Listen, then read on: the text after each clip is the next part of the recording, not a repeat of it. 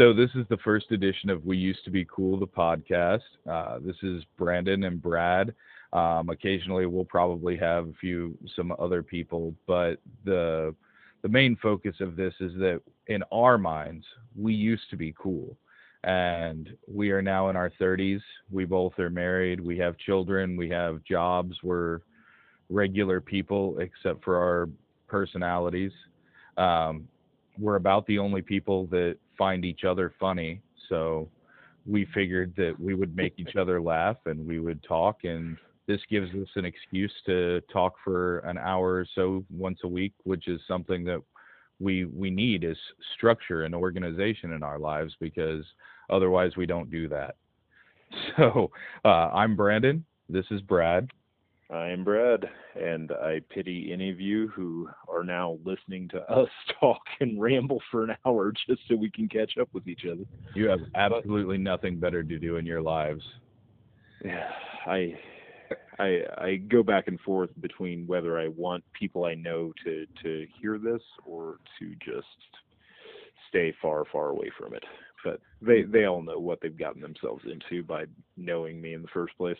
So knowing and associating with Brad is probably something that counts as a demerit in life. It's known to cause cancer in the state of California. What does cause cancer in the state of California, though? We were literally having that conversation at work the other day because Press Board has a warning label on it that says known to cause cancer in the state of California. We were like, oh, glue and sawdust now cause cancer, but only in California. So. Well, before we get into the rest of that discussion, because that sparked a whole new thing. Just a little bit about us. I'm a 30-year-old stay-at-home. Well, not 30. I'm 32. I'm currently a stay-at-home dad and a consultant, and I do some freelance writing for a few news publications that will never know that I do this podcast.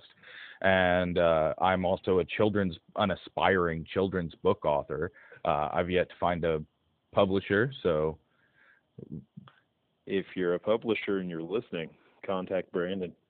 You could, but I don't feel like this is going to be the thing that really turns a child's book publication onto you. Yeah, I don't think anybody that listens to this is going to be like, you know what he should be doing, writing children's books. That seems exactly like the type of person that I want conveying positive messages to my children. Yeah. So what about you, Brad? 33, soon to turn 34 in less than a month now, and I am, without knowing what to call a job title, I am a contractor. We do primarily maintenance on commercial buildings and then the occasional remodel here and there where we actually think about what we're doing for a bit. Father of one, married for 7 years last month, and I'm about as average guy as you can get, probably. Mazel tov. Not so much on that one. Not that that's not average, just doesn't happen to be the religion that I was born into. So how old is Ray? Ray is about to turn 3. And my daughter is about 19 months, and I have an 8-year-old son. He's about to turn 9, and I have been married for about 3 years now, almost 3 years. So, and for anyone listening to this that doesn't know me, I didn't name my daughter Ray. Her name's Raylan, but that takes a lot of syllables every day, as often as I have to yell things at her. So, well, to be completely candid, I was trying to avoid the possibility of someone abducting your child based on this podcast, and you've just thrown it out there for them, Brad. Well, we didn't give last names, so they definitely did their homework, and they're probably pretty elusive if they figure that one out. So, you've got guns; it's fine. Yeah, that we do have. So we've covered the basics of most podcasts as far as an introduction and who we are and things like that. So let's jump straight to what's new in your life. That's a valid question with no direct answer. I tried smoking pork shoulder last week for the first time. That's about as interesting as I've gotten lately.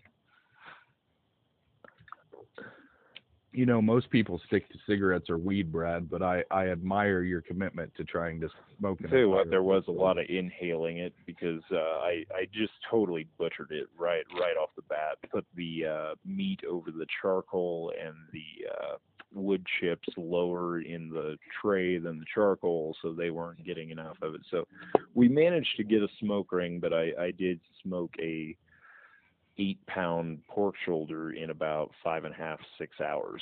So the bottom of that thing was basically totally scrapped for the bottom quarter to half inch of it, and then the rest of it was delicious and still juicy and everything. So live and learn. You know, that's how every restaurant really does it. They don't tell you that. Probably. But, yeah, whenever they tell you slow roasted for, however many hours, no, they just throw that thing on broil, cut the top off, and call it good. Arby's swears that they slow cook their meat for 18 hours or 12 hours or something like that. And Arby's, if that's true, I will change this and you can sponsor our podcast. But in the meantime, we'd be happy to have you as the first sponsor of the podcast. In the meantime, I will validate that the Meat Mountain sandwich is both delicious and will give you a pulmonary embolism. Yeah, possibility of both there, but my favorite is their brisket. Very good brisket sandwich. See, I just can't bring myself to eat barbecue from restaurants, especially fast food restaurants.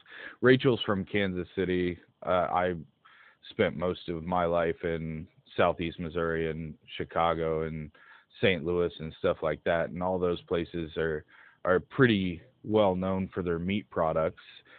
Pork steaks in St. Louis, ribs in Chicago, and if you argue with me about Chicago-style ribs, then I'll cut you. And Southeast Missouri, of course, their primary meat product is bologna sandwiches. Oh, yes. Yeah, I was raised on those, actually. So. I think everybody from down there was raised on bologna sandwiches. No joke. So.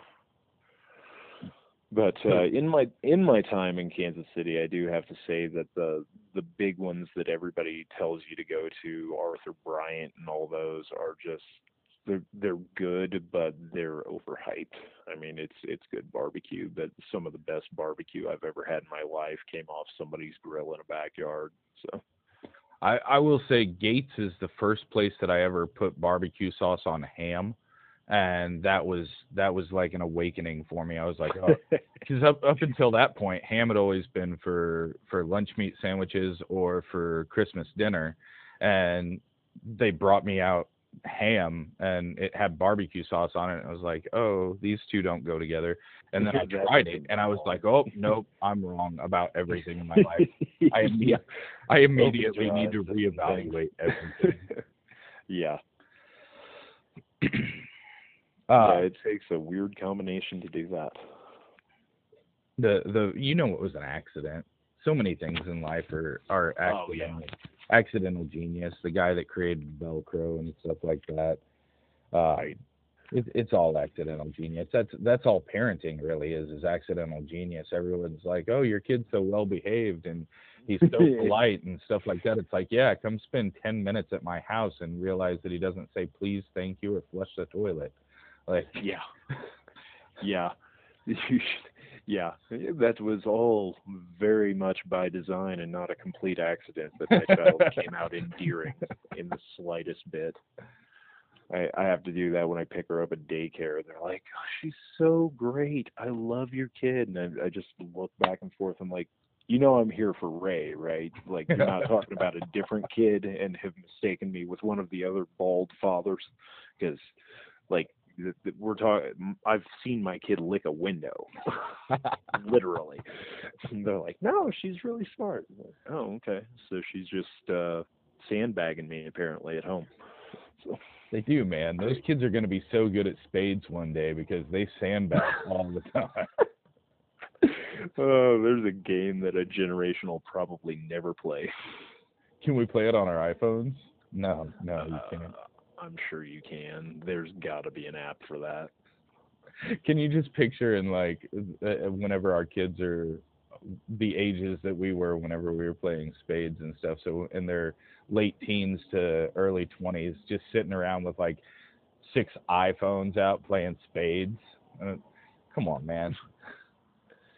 Make your book and move on. Hang on, I got a text message. I got to Yeah. Yeah. Just make your move already. I'm on Twitter. Hang on. We went Kanye, off the rails hard there for a minute. President Kanye tweeted something awesome. Now the real question is, what would Kanye's policies and what would his platform that he ran on for his first election be? I don't even want to go down that road. I said President Kanye, and I feel like I've already opened up too many doors.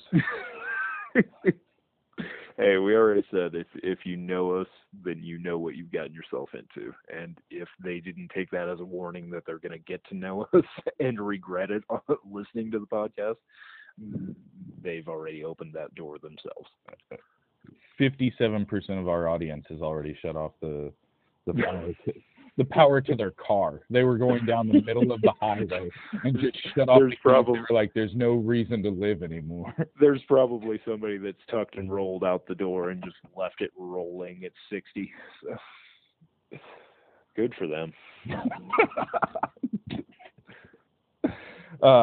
So we've covered what's new in your life. I have a question for you, Brad, and this is going to be our first segment. What is in your phone's Google search history right now? So when you sent me the show notes for this, I looked at it and went, crap, I deleted Google off my phone like 2 weeks ago. So you're on Droid, right? I am, yeah. I use an Android phone. It kind of hateful comes with disdain territory. I have a hateful disdain for all Mac products. And it's not that I don't think they're good products. It's that I'm too dumb and too invested in how Windows and typical stuff works. Yeah, I'm the exact same way, except on the opposite side of that aisle. Forever ago, my wife gave me a hand-me-down iPhone 4S, and then once I realized it could remember your contacts and everything, and I was never going to have to do this again, I pretty much made my bed and have stayed in it. But I realized a few weeks ago, like at some point, I had downloaded Chrome. Yeah, I had downloaded Chrome to my phone so that I would have something to search with besides Safari, because everybody told me how terrible Safari was, and it didn't work with an old app that a previous employer had used. So I just realized, like, I've got this, and half the time I open stuff in Safari and half the time I open it in Chrome, and I'm using Google there. And so my Safari is still set to a private search from forever ago. So I couldn't tell you right now what my search history actually is, but off the top of my head, I know me and my wife have argued over song lyrics at least 3 times in the last week or two. So that's probably the vast majority of my search history. Do you remember what song it was? Oh, no. I could go ask her, but if I wake her up to ask her what song we were arguing about last week, she's probably going to smack the phone off my face. That's going to be a whole nother argument right there. Yeah, I'll wind up Googling something for that too. But that and woodworking tools are probably predominantly what I've searched out. Oh, nice. What are you working on? Nothing yet. I'm still trying to get everything together for a first project. I mean, we've done a fair bit of like finished carpentry and stuff on my father-in-law's house while we had some downtime with the business in the last couple of months, but I'm looking to get into, like, actually making tables and chairs, or some nicer trim work and stuff, and just start messing around with it. But I think what my first project is going to be is a oven. I'm trying to remember what that'd be actually in the Google search as well. It's basically a cover for your stovetop or a range, and it's basically just a flat piece of planed wood that you've got stained up with two little edges on it, and handles that looks fancier than the stovetop itself, and you can actually sit things flat on it. But I know exactly what you're talking about. I have no idea what it's called, but we use a giant cutting board for that right now. Yeah, basically that. Yeah, it's that with like handles on the end of it that you can turn into a serving tray when it's not on the stove.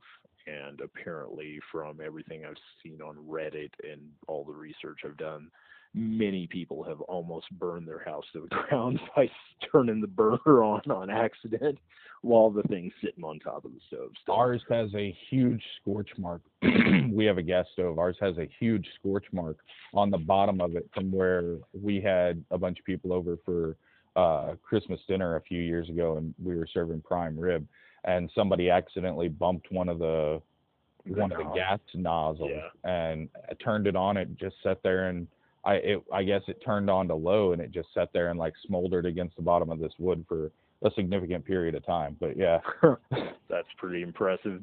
That butcher block never lit in that time though. But yeah, we've got an electric range, so I'm hoping that if I build that thing and give it a little bit of an air gap, that it won't set itself on fire. Just a suggestion from me, whenever you measure out your stove, you should also measure out your sink. And the thing that we do whenever we're serving, put it over the sink. I saw that. Yes. Somebody else suggested that. They were like, "Ooh, that's extra counter space right there," and that comes at a premium in my house. So yeah, it definitely does, and it works. Thing to do. And the best part about it is, if you set it over the sink, then you don't have to do the dishes before the people come over. You just hide it with the serving tray. Yeah. So my Google separate one just for the sink. Anyway, my Google search history right now is Kavanaugh. Getting caught up on that. Hennessy making another 6x6 pickup truck, which is just ridiculous. If you haven't seen this before, Hennessy's 6x6 Ford is ridiculous. I've seen the previous ones. They're making a new one though? Yeah, they're making another one right now. Or they just did make another one. And the U.S. Army is looking to replace the M4 carbine, and there was a article on. They've been on that one forever. Yeah, so I was looking at that, and then my kid plays a lot of Fortnite, so PS4 is now doing crossplay finally for Fortnite. And the one thing I'll say about Fortnite is I grew up on GoldenEye and then elevated to Tom Clancy, Ghost Recon and stuff like that, Rainbow Six. And then from there I went to Call of Duty. And so whenever he first got Fortnite, I was all in. I was like, this sounds awesome. I'm going to go play. And whenever they were doing the Thanos Infinity Gauntlet cross-promotional thing a while back, he had gone to bed and I stayed up and was playing Fortnite. I spent the entire match without a weapon. Not a single weapon the entire match.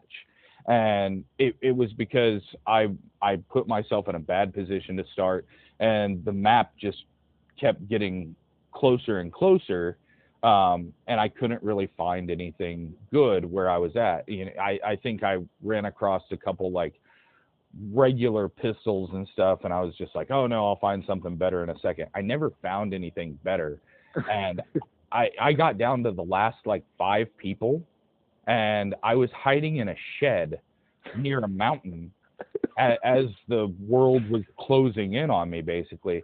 I won the match, Brad. I won. I killed Thanos. I got first place because the storm collapsed right around the shed that I was hiding in, and he got caught on the side of the mountain, and the storm killed him. Storm killed him. And whenever I realized that I don't need to kill anyone, all I need to do is pussyfoot around and hide in a shed for an hour of my life, I was done. I was like, Fortnite has lost all appeal to me. I'm never playing this game again because oh my gosh, because this is the most. It was the best example you could ever have of fight or flight syndrome in a person. And I found out that I when it comes down to it, I may not actually fight. I may hide in a shed from Thanos. I was gonna say there's a third option besides flight, and it's just hide. Quivering in fear from a purple demigod as you set and just recite whatever prayer you may have, and then he dies in a storm on a mountain, and you're the champion, and you don't feel good about it. You know what I did do, though? I did take a screenshot and show my son, but I didn't feel good about my accomplishment. I didn't feel good about it, but I still showed him. I was like, hey, I got first place, killed Thanos. Didn't tell him all the details.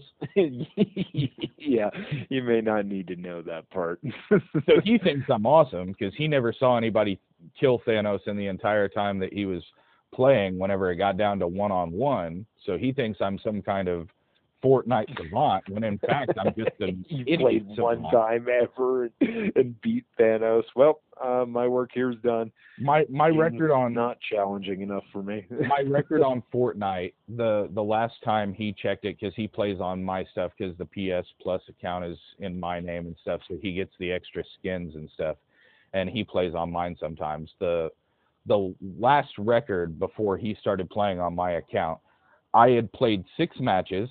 I had 5 top 10 finishes, 2 top 5 finishes, 1 win. And I had like 4 kills. And I was like, when you look at the stats, it seems like I'm a lot better at this game than I am. And I can't get behind it. I can't bring myself to really revel in the glory that is first place whenever I was just a quivering mess of a man, unarmed. And hiding in a shack. Hiding in a wooden shack, praying that the cosmic overlord didn't come for me. It's just funny to think all the Guardians and Strange and all the Avengers, you could have just put him on the side of a mountain in a storm, and apparently he couldn't have done anything with the gauntlet to stop that. I mean, if we're gonna talk about Avengers Infinity War, the biggest plot hole in that entire thing is the fact that Doctor Strange just needed to just sling ring his arm off. He just needed to chop off his hand in the portal the same way he did the other guy. They had already done that. Like, they knew it worked. Well, in his defense, that actually was not him. It was the other monk. I forget his name. Wang, yeah, it was Wang. Is his name Wang, Brad? Did you forget the name Wang? Apparently I did, because I literally thought it started with an M. So that was him with Banner, actually. Yeah. That chopped it off. But that being said, the Sorcerer Supreme should really know the fact he can cut a body part off in the open portal when he closes it. Should be able to open that portal that and should cut be it down real quick. Ring. Yeah, that should be Sling Ring 101 when you're still the apprentice sorcerer, and they're like, oh, by the way, don't catch your trailing foot in the thing. Like, Wang the Librarian is one-upping the Sorcerer Supreme, by the way, guys. Right. Oh, man, yeah. Wang got a lot of flack, but, I mean, really, he's the only guy that just went back and did his job. Everybody else really... He literally said, well, I got to go guard the sanctum. Good luck. Wang is the guy that shows up to work whenever there's like a 24-inch snowstorm.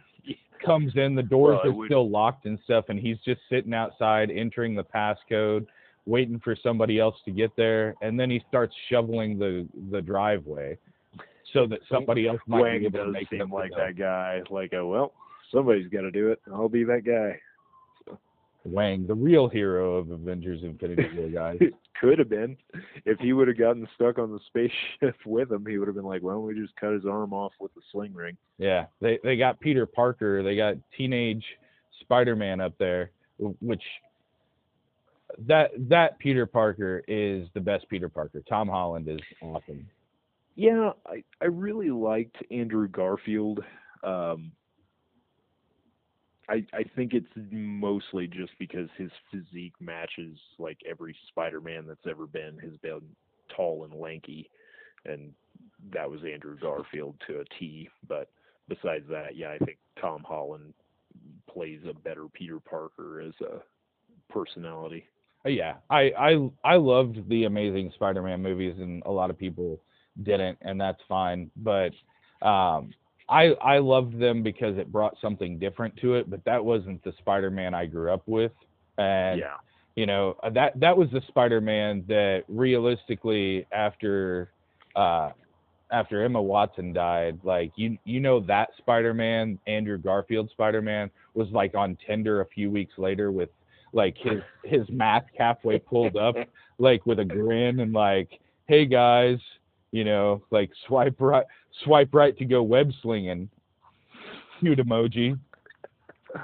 Oh man. Yeah, you never do see enough of, because in the reality of being a superhero, you may, you know, take one for the team and go get your butt handed to you by the villains and fight for what's true and righteous and everything, but there's going to be a lot of self-serving with your superpowers every time you turn around. One of my just favorite, trying to get laid on Tinder constantly. One of my favorite running jokes in the Netflix series is Luke Cage and every woman he comes across asking him for a cup of coffee.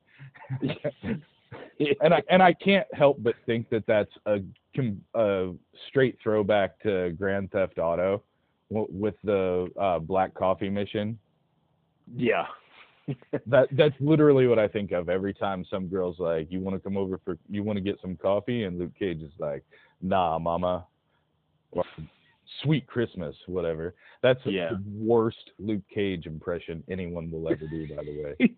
Well, white, red-headed, bearded guy trying to do the giant muscular black man voice. Yeah, that's white Irish guy sitting in on his porch because his family is too loud to record a podcast, sitting here saying sweet Christmas. Oh man, yeah, living the dream. Man, is this the dream? It might be. I don't know. It depends whose dream it is, because I've had that conversation a few times lately. Somebody's like, you know, this is America's so messed up or anything. I'm like, yeah, but you take like as long as you're not homeless, if you have an apartment to go home to, and you want to trade that to basically anybody in like the 1800s, they would probably jump on it in a second.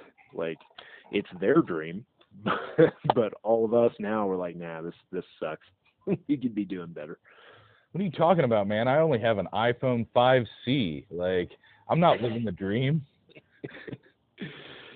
Yeah, I have one of those. Broke the first one. No, I think that's what my kid's got right now, to be honest. Oh, Jesus Christ. I think no, he's got a 6S. Sorry. Yeah. Sorry, he's got a 6S. Jiminy Christmas. You know what? Yeah. You know what cell phone I had at 8? None, because it didn't exist yet. No, that's not true. Zach Morris had a cell phone, homie. Yeah, the Zach giant Morris Zach Morris brick and the bag phones that went in the car and stayed plugged in forever. That's what existed. My first cell phone was a Motorola T120 peanut phone. Holy crap! You didn't have the Nokia. I forget the name of it. I was never a Nokia guy. I was Motorola all the way up until I switched to Sony, and I was Sony all the way up until Samsung made the first like giant phone. It was called the Samsung Mega, and it had a 6.3-inch screen on it. And I was like, oh, I got to have me that. And I got that, and I've been Samsung ever since, which, I feel bad because realistically, Sony makes a really good product, and they're far cheaper to go out and buy an unlocked Sony phone. But Samsung keeps getting me because they're like, hey, guy, look at this. It's got a stylus. I got an even bigger screen. I got a stylus for you. Come on back. I'm pretty sure they've got a phone coming out within the next 5 years that's going to be bigger than my first TV. The fact that they keep calling them phones is kind of hilarious to me, because at this point they're making, like, I've got the 7 Plus S, and this thing is closer to the size of the iPad Mini than it is to the size of the iPhone 5, I think. Yeah, definitely 4. So, yeah, the remember, we just constantly were trying to get phones to get smaller and smaller. That was the running joke in the first Zoo. Yeah. And somewhere along the way, somebody was like, hey, what if we went the opposite way? Yeah, literally, just and then Steve Jobs stole that idea. Years ago. Yeah, like 5-6 years ago, they were like, hey, let's start going the other way. Now these idiots are playing video games and stuff on their phones, and we've got to start making them bigger for their big fat fingers to touch more delicately. So, I have a 12-inch. That's an awkward place for a pause. Yeah, that's a good spot to pause right there. And now a word from our sponsors. Hillshire Farms. No. That would be a perfect sausage plug right there. So, no, I have a 12-inch Samsung Chromebook, the Chromebook Pro that has the stylus and everything. I love it. It's the best computer I've ever had in my life, and it doesn't do anything that I actually need it to do, but it's the most fun. Awesome. But I have this, and I sit there. You heard it here, folks. If anybody working for Chromebook wants to sponsor this podcast, Samsung, I'm plugging your products left and right. They may be inferior, but I buy them. That's their new tagline. What else are you gonna do? Yeah. Come on. Our commercials are better than Apple. That's true. Their commercials are That's definitely true. That doesn't take a whole lot, though. But no, I have the 12-inch Samsung Chromebook Pro, and the thing that really bothers me the most is that I will be sitting there trying to read something, and I'll zoom and I'll zoom and I'll zoom to get the text big enough for me to read it, and then I'll sit there and I'll think for a second. I'll be like, man, I used to play a 13-inch Zenith from across the room, read every line of text, and I'd be playing split-screen GoldenEye with somebody on a 13-inch. Right, yeah. You got sniping half across or the even map. just a quarter of that thing. Yeah, and I'm sitting there killing it from across the map. Now I've got a 73-inch TV in my downstairs that I go and get my reading glasses whenever I want to play Call of Duty because I can't see their heads bob. And I'm like, what is wrong with the world? There's some soldier on a mountainside in Afghanistan right now that just plucked some dude off from 1.5 miles in real life. And I'm sitting here like, man, Rachel, where's the remote? I need to adjust the contrast. Yeah. So I want to come back to the fact that how ridiculously hard it is to actually hit a target at long range through a rifle scope at some point here. But in the same vein, I have been stuck on Skyrim for since Remastered came back out. Like I bought that. I don't think I've bought a new video game until I just went and rebought Fallout 4 to get myself off of Skyrim, but to still be a Bethesda fanboy apparently. So Maybe the TV, maybe it's just I'm getting old, but every time I go into a dungeon on Skyrim, I'm like, it's so freaking dark. I have to, like, I started a new character to be the Khajiit, the cat people, because they have Night Eye as their power. So I'm like, yep, lighten everything up. Just bring it up to almost daylight, please. I'm not gonna lie. I'm that guy that whenever I set my screen settings and everything, and it's like adjusted until you can barely see it, I'm like, nah, I'm gonna go the opposite way. I'm gonna turn it all the way up. So that's why I think it might be the TV, because every game I've played on the TV that's in our basement, when it's like adjusted till you can barely see it, I make it as bright as it can, and I still can't see the logo. I'm like, well, crap, this is gonna suck. Brad's just sitting in his basement with actual night vision goggles on so he can play games. I could be. It wouldn't matter. I'd still be like, where'd he get me from? It's a 10-year-old. He's going to have faster reflexes and take me out before I can get him anyway. And 10-year-olds know a lot about technology nowadays, but you know what they don't know anything about? Anything else. Yeah. My kid, like, over the last couple years, we've been increasing his chore load and stuff like that. And I realized the other day, I was so proud of my kid for cleaning the bathroom in a way that was actually acceptable. Not even good, mind you, but acceptable. Like he got all the pee stains and stuff off the ground. I don't know how that even happens. Like I'm a grown man. I don't think it's from me. I'm pretty sure it's not him. But he got everything. Well, it's really impressive if it's Rachel then. we bless her heart. I hope not. But he did a good job. It wasn't the best, but it was fine. It was probably cleaner than most fast food restaurants. I'll give it that. But yeah, that's a low standard to be living up to there. But right after I was like, hey man, great job, good job, and I went and gave him his allowance for it and stuff like that, I took a moment and I realized that whenever I was 8 years old, I'm the product of a single mother, I was literally at home making my own dinner and, tending to myself, cleaning the house and everything, because my mom was at school for like 12 hours a day trying to get her doctorate in psychology when I was about that age. And I thought, well, what was she doing at 8?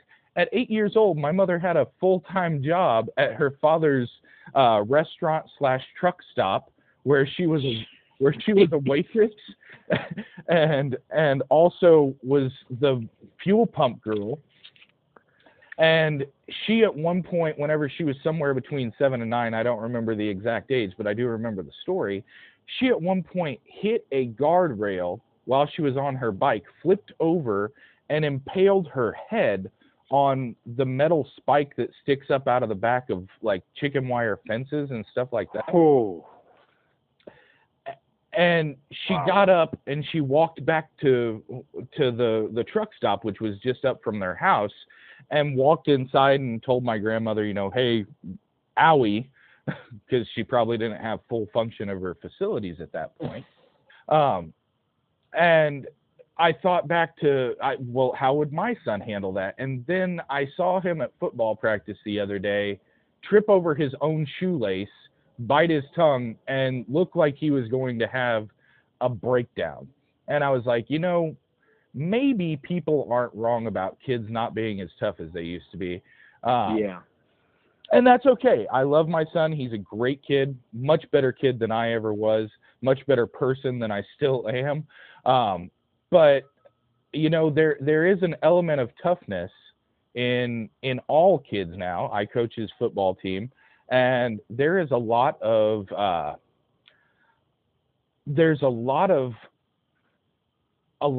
selfish thought and a lot of self-congratulation in children, and that's okay. They should be able to express when they're happy about things.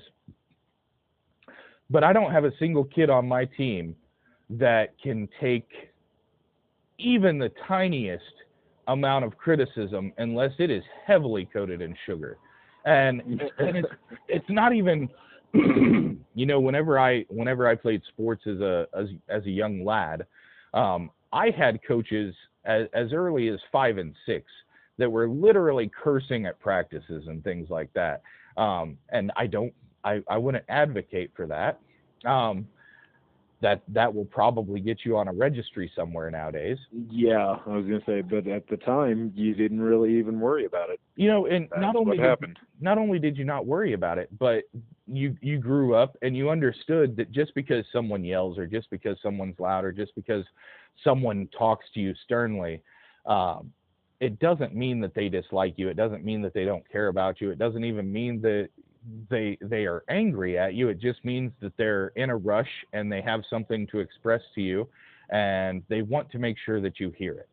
And I'm a bit harder on my son than a lot of parents are nowadays, and for the most part I think that's okay, because I make sure to tell him every day how much I love and appreciate him, and then throughout the rest of the day I proceed to tell him to do things, or I'm going to burn all his Pokemon cards.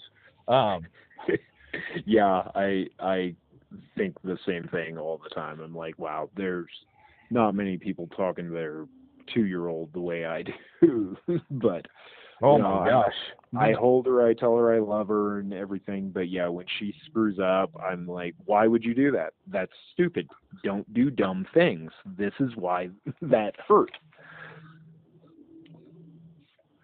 2-year-olds as a general population are the quickest way to relate to Kyle from South Park, because I've never in my life, up until the time I had a 2-year-old, wanted to actually kick a baby. Right. And lo and behold, times I've looked at my wife and been like, it's times like this I just want to sweep the chair right out from underneath her, just out of spite. Lo and behold, the older they get, the more I really just want to be like the kid from Karate Kid and sweep the leg. Just sweep the leg, Johnny. Yeah. The times I've been angry enough to swat her because she's doing something that's going to get her hurt, that would probably hurt her less than me swatting her on the butt and yelling at her about it. And I'm like, that's dumb. Why? I guess I could just let her hurt herself. That'll be a valuable lesson too. But you've got that instant parental instinct that you can't let your kid hurt themselves. So instead, you're gonna shame them for it. I'm not sure which is more of a valuable lesson there. And I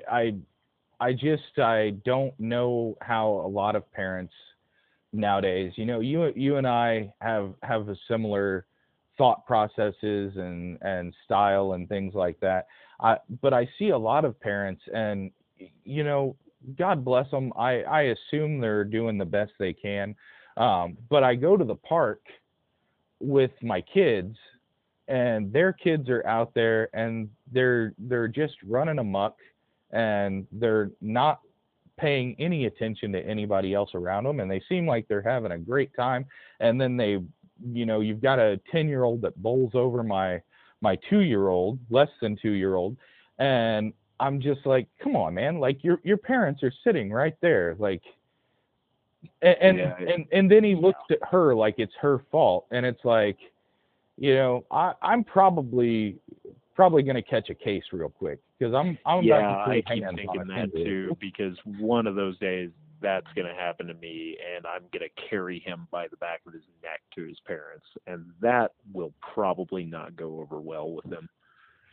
Who's worse than parents at the park, though, is dog parents at the dog park.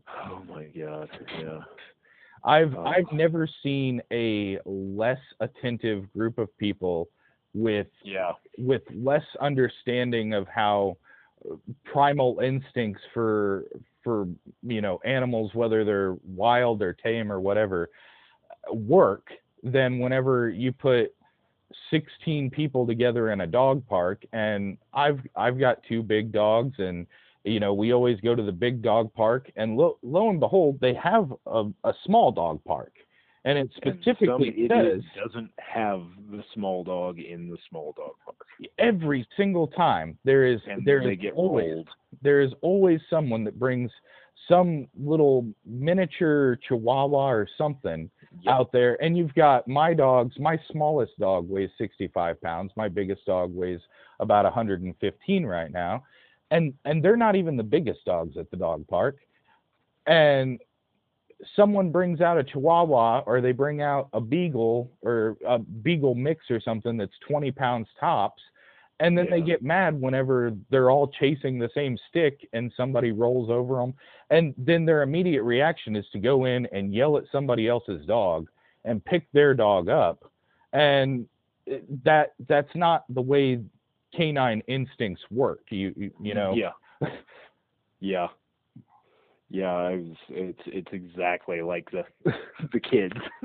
They're like, that's not nice, and you didn't make my baby feel good. In all honesty, a dog. It came from a wolf at one point.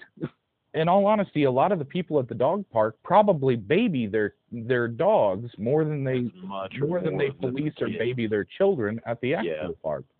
And if you set up a dog park with a child park nearby, and you watch the same person tend to their dog as they tend to their child, I would be willing to bet that 9 times out of 10, the dog is getting more attention and more affection than the child is, because for some reason, everybody thinks that, you don't need to be a helicopter parent, but, free range parenting is great if you live in a place that's conducive to that. The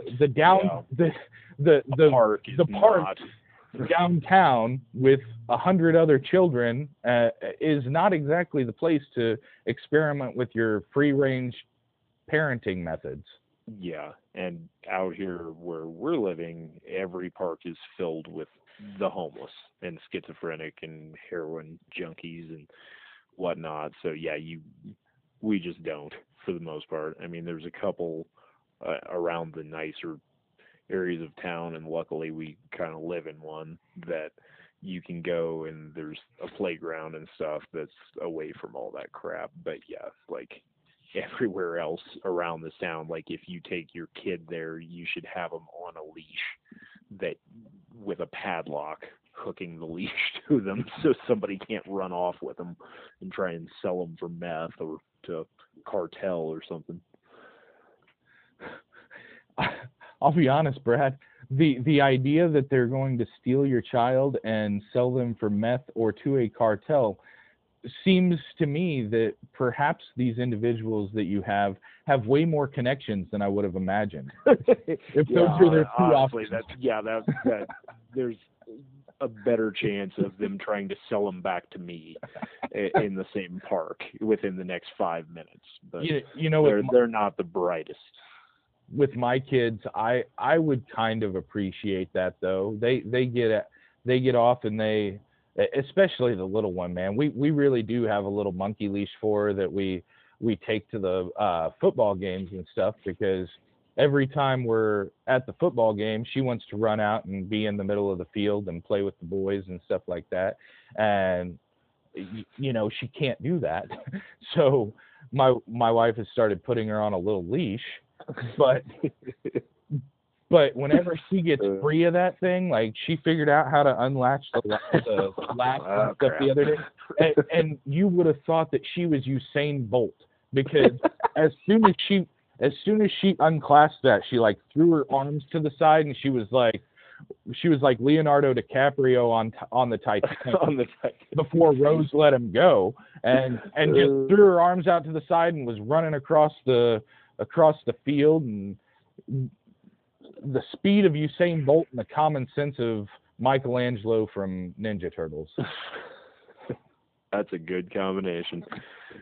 It's a dangerous combination, Bradley, is what it is. Yeah, a dangerous combination. That is true. Entertaining for everybody else that's not her parents, though. And then you're running after the kid, and you're like, hey, sorry, you do the right arm up in the air, fingers fully extended. Sorry. When in your head you're actually thinking your kids are worse. Your kids are worse. Don't judge me. I saw your kid eat sand a while ago. It wasn't even good sand. It was like infield sand from the baseball field next door. Don't judge me. Yeah, I'm trying to convince my daughter right now that you should have female friends as well as the boys, because there's like 3 boys she plays with at daycare, and every day she's like, oh yeah, he put sand in my hair, or he pushed me down, or he spit on me. I'm like, who's this kid? What's he look like? So, but in the vein of random and interesting stories, so she came home talking about this kid Colton. Has been telling us about Colton for the entire time we've lived here. So we're going on like 11 months of playing with Colton every day. Colton got moved to preschool. She was excited when she got moved to preschool because she was going to get to play with Colton again. And so he's one of them that, sand in the hair, pushes her down, spit on her, whatever. So finally one day I looked at the preschool teacher and I go, hey, which one's Colton? And she goes, Colton? We don't have a Colton. And I had this like sixth sense, oh no moment. Like what do you? She see dead people? What the hell is going on here? And the girl that was teaching the class wasn't the regular teacher. So like she went and told the regular teacher, because I was like, okay, well, she's been telling us for a year she's playing with Colton every day. So like if this kid doesn't actually exist, I'm way freaked out, because it's one thing to have an imaginary friend, but to have him treating you like you're in an abusive relationship every day means we may need to see a psychiatrist. I was about to say, the way that those boys treat your daughter at daycare is basically just the same thing that the last governor of Missouri treated as estranged women. So, but Colton's on a bad track, but he's probably going to be governor. He'll probably be great in politics. So is Colton a real person, or yes. do you have Turns out Joe Losment? About mid-afternoon, I get a call from the actual regular teacher for her class, and she goes, no, she was mistaken. She never runs that class, and she didn't know he existed, apparently. I was like, okay. That's a real weird situation for the teacher to not know. I mean, total, they've probably got like 60 kids in that place. I get that's a lot of them, but like you didn't know he existed at all. That's my train of thought. That kind of turned on a dime from, your kid was Ray Joel Osment to all of a sudden now I'm worried about the people I'm leaving my kid with now. Where are Colton's parents, and why are they leaving their imaginary invisible child who has the same powers as Sue Storm, apparently? Well, so I've seen the kid since, and now we're invited to his birthday party this weekend. So we shall see how this goes, because if he pushes my daughter over, we're probably going to have to leave early when I Spartan kick the kid right in the chest. But no, what you do, Brad, is you tell her, hey, whenever Colton bends over to blow out his candles, shove his face in the cake. Right in that cake. Make sure there's a lit candle in his eye, too. Just payback for all of it. But so when the teacher's on the phone with me, she does make sure to tell me that they both pick on each other, and it is in no way a one-way street. That my daughter is just as bad as Colton. I was like, hey, you're fine. I get it. She's not exactly Miss Angelic over here. Like I'm not that parent you've got to explain with the kid gloves that my kids are two. She's like, they're two. They're all little demons. It's fine. Yeah, that's. I kind of like that you'll level with me on that, and it kind of worries me that you're in charge of watching the little demons all day, and that you say that. But yeah, I'm sure. I'm just glad the one that knows that Colton exists is the one that's in charge of watching them all the time. and not the woman that's like, not the other one. why is this random child keep following the rest of the class around? Yeah. Speaking of incidents at school, we had an incident at school the other day. My son came home from school and told us that a child at school had pushed him down to the ground, and he had bit his lip whenever he fell down to the ground, and then he got up and the kid pushed him down again. And my immediate reaction was, what'd you do? And he's like, I got up and I went and I told the teacher, and she said that she was going to handle it. And, on the one hand, I was very proud that he did that. On the other hand, like in the bad part of my brain, I was like, we've been rolling jujitsu since you were 3 years old. Why didn't you take his back and choke him out? Like put that to use. Right. I didn't have you in judo for a year for no reason. Like you spend every other weekend down in the basement throwing hands at the boxing bag. Like, let that kid have it once. But I'm really glad he didn't. But that's the bad part of my brain that's like, maybe just show him once. Well, you're in third grade. Like, go ahead, show them now, and then whenever they're in sixth grade and they start to get a little bit bigger and a little bit meaner, they'll remember, hey, this kid choked me out in third grade. What's he going to do now? Yeah. On the opposite end, he was like, he said something about, I should have done him like WWE. And I was like, were you going to get a steel chair and throw him through a table? Like, and he's going to wait till his back was turned and just come slam the steel chair into the back of his head. And no, his thought was he should have done him like WWE and should have grabbed him and suplexed him to the ground. And I was like, yeah, that's not what you should have done. But in the bad part of my brain, I'm like, yeah, you really should have. You should have Brock Lesnar'd him and hit him with like 10 German suplexes in a row and left him looking like John Cena at SummerSlam in a slump. You can't see me. Well, that's because you're buried in grass right now, kid.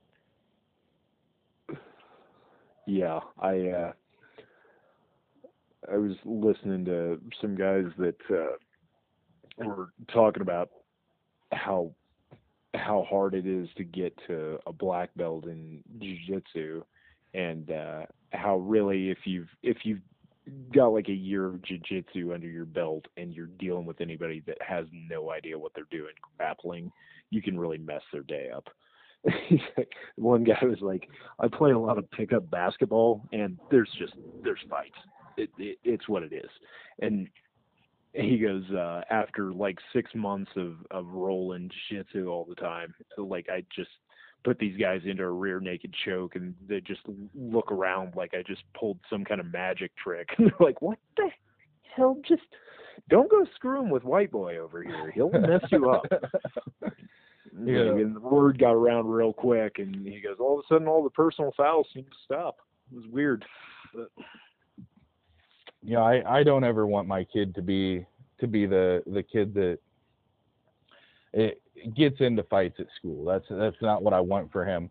But at the same time, I don't want him to ever be bullied. And so we started all the way back when he was 3, like teaching him, how to take the back, how to shoot single legs, how to shoot double legs, how to do arm triangles, how to do arm bars, and all stuff that's all about, holding someone in a position that you want them in where they can't damage you, and stuff like that. And he's really good at it, and he's got really good technique. And there's been times whenever he's choked me hard enough that I've legitimately tapped, because the last thing I want to do is pass out and fall backwards on pass out and fall backwards on a 5-year-old, Yeah.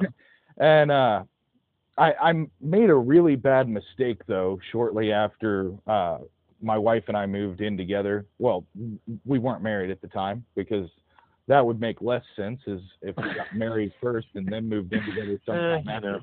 That's how those arranged marriages go sometimes. But I made a really bad mistake, and I taught her how to do a rear naked choke and how to throw punches and stuff like that the right way. I'm sure she's probably thrown a punch at some point in her life, but but my mistake was I didn't teach her what tapping out meant, and so yeah, you need to teach that one before the naked choke. And so we're sitting there and we're rolling and stuff, and I let her get my back, and she starts to put the rear naked choke in, and I kind of leaned back and I was like, no, you need to position your elbow underneath to where my neck is in the pit of your elbow and across your forearm. And she goes, okay, and she sinks it in, and it's really good, and she gets a good tight grip, and I'm like, oh, she's tight, this is good, she's got the form. And I tap her arm, and she squeezes harder. And so I start tapping really hard, and she's just squeezing and cranking, and at this point she's got the body lock triangle in and everything, and she's just cranking and pulling, and finally I just reached up and grabbed her arm and ripped it down away from my neck, and I was like, what is wrong with you? And she's like, I thought you were encouraging me. I thought you were saying, really, really sink it in. And I was like, no, you were trying to pop my head like a pimple. That's not what I was going for there. I was the color of a strawberry, dear. Why did you think that I was enjoying that and encouraging you to go harder? And like the true Renaissance woman that she is, she said, well, on WWE, they don't always let go whenever they tap, because I made the mistake of exposing her to WWE at one point as well. And it got really bad. She started tweeting at Stephanie McMahon, and she's what in the industry they would call a mark. Like, she marked out hard for the storyline whenever they were running the corporation, or I think it was the corporation, or whatever it, in so long. whatever it happened to be. But she marked so hard for it. She was sitting there tweeting at Stephanie McMahon, and she's like, this is not how to run a business and stuff like that. And she's a very educated woman, much smarter than I am. And she marked so hard that I had to take away her Twitter and her WWE for a long time. She really just got back into watching it occasionally recently, and she really only watches because of Ronda Rousey now. And whenever we first got together, I got her into MMA, and then that's how the WWE stuff started, was because that was something else to watch whenever there weren't fights on, and when there weren't real fights going. And it wasn't football season, and I love baseball, but man, from April to June, I'm just not real invested in baseball unless I'm there in person. So there's just way too many games that mean nothing forever. I'll sit there and watch my male soap opera sagas and stuff, and mark out a little bit over Brock Lesnar, and she loves her some Brock Lesnar. Brock Lesnar is at one point she wanted to name our daughter Lesnar. Wow. Yeah, she marks out hard for Brock Lesnar. She is, and it's because she's seen him fight in UFC, and then she sees him in WWE, and she's like, I think he should just take the steel chair with him to UFC. yeah, they'll totally be cool with that. So she's ecstatic right now because her favorite UFC fighter is Daniel Cormier. And Daniel Cormier right now is the champ. He got light heavyweight. He beat Stipe Miocic a while back, and so the next big fight other than Khabib versus McGregor, which that's my holy grail right there. I've been waiting for that since McGregor started talking trash the first time. But her holy grail is Brock Lesnar and Daniel Cormier in a ring together, and a man that looks like a mountain and a man that looks like he just dropped his kids off at swim practice and got lost on the way home. Yeah. And Cormier is an amazing athlete. He really is. But, he's in his 40s and he doesn't have the body of a traditional UFC fighter. Yeah. And in the same respect as Roy Nelson, you know, you can't always just judge what somebody's going to be like based off of what they look like. A lot of those dudes in UFC come out and they're chiseled and they're cut and they throw haymakers and they have no idea of how to do anything else. Yeah. They But- have zero technique and just get rolled up. But I just love the fact that, especially for the heavyweight fight that he just fought, he didn't have to cut any weight. So Daniel Cormier, they were talking to him about how he felt before in one of the pressers, and he's like, I had Burger King for breakfast the other day. He's like, I feel great. He's like, I haven't had to cut a pound. Comes out and knocks out Stipe cold, looking like he just got out of the pool at the cookout. Like, Right. he was like, hey, somebody flip this real quick. I gotta walk over to this octagon. Keep your eyes on that. Don't let it dry out. I'll be back in 20. Love Daniel Cormier. Such a good dude too. Like, just a great ambassador for that sport. And that's really what they need. Is they need good champions and good ambassadors like him and Stipe Miocic and stuff, because it's such a violent sport. And you know, the only person, and I love McGregor, but the only person really getting a lot of attention nationally and internationally for the last few years has been McGregor. Yeah. And you want to talk about a guy you don't want being the face of your sport. And I think it goes both ways, because I think for every Ali you need a Frazier, and I think for every Mike Tyson, you know, some crazy weirdo, which he's evolved from Ali, the guy that came out and talked the talk and walked the walk and then did what he said he was going to do. Then now I genuinely wouldn't be surprised if he came out and had a lisp and told someone he was going to eat their children. But for every Tyson, you need an Evander Holyfield or a Lennox Lewis. You need a counterpart to where you don't look like everyone is just insane. You need that one insane person to balance out everybody else. And Cormier and Miocic and Tyron Woodley, those guys are all really good examples of dudes that just seem to do stuff the right way. John Jones, on the other hand, not exactly in that brethren of guys that are doing it the right way. You know, hell of a fighter, just can't beat cocaine. Just cannot beat cocaine. I hear it is a hell of a drug. So it'll make you grind your feet on people's couches. That's my understanding. Grind your teeth, grind your feet. 15 minutes at a time. Well, guys, this has been illuminating. Is really the best thing I can describe it as, because my porch light's still on. But other than that, it's been fun. It was a good opportunity for Brad and I to catch up.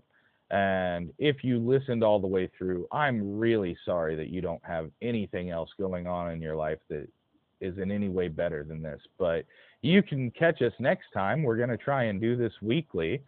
And maybe it'll be more interesting. It probably won't. It'll probably be pretty similar to this. Good chance, yeah. That's we had a whole show note layout and everything, and we stuck to some of it, and then we went totally off the rails about 5-6 different times. We hit most of it. You know, a lot of people say that they have a train of thought, and I believe that. You and I together have a Grand Central Station type train of thought. It's just a bunch of different things piled up there, and sometimes there's explosion.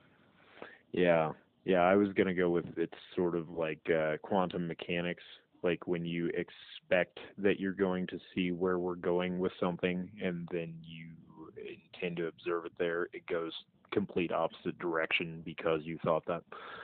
So. I'll be honest with you, Brad. I don't understand some of the words you just said. So I'm going to take them as an insult. And this may be the last podcast we ever do together. I don't understand what you just said, so I'm going to need you to apologize. All right, man. Hey, seriously, thank you guys for listening. And Brad, thank you for being one of my best friends for the past very many years, I started to do the math, well over a and I decade, almost 2 decades now. And yeah, we're headed towards that. we're old. We are old. We are out of shape. You're reasonably attractive. I am not, but I still have all my hair. So I was gonna say you do have that luscious mane up top, so I lost that about the time I started to know you. Anyway, imagine that. Brad lost his hair whenever he started. Huh? I'm gonna have to start looking into that correlation. Actually, you may want to hit up my wife and see if she's got any bald patches going yet. All right. Well, Brandon, same. Always a good time talking to you, and thank you, all you folks who have stuck with us for this. I don't know if there are actually any of you out there. I'm just hearing crickets. Not a single person. You No. legitimately are hearing crickets. There are crickets right outside of my deck right now. There probably are some out my back door here, but anyway. Even they haven't listened to us. No, they're obviously still chirping, so they couldn't care less that I'm here. So, but, all right, and that concludes podcast number 1 for us.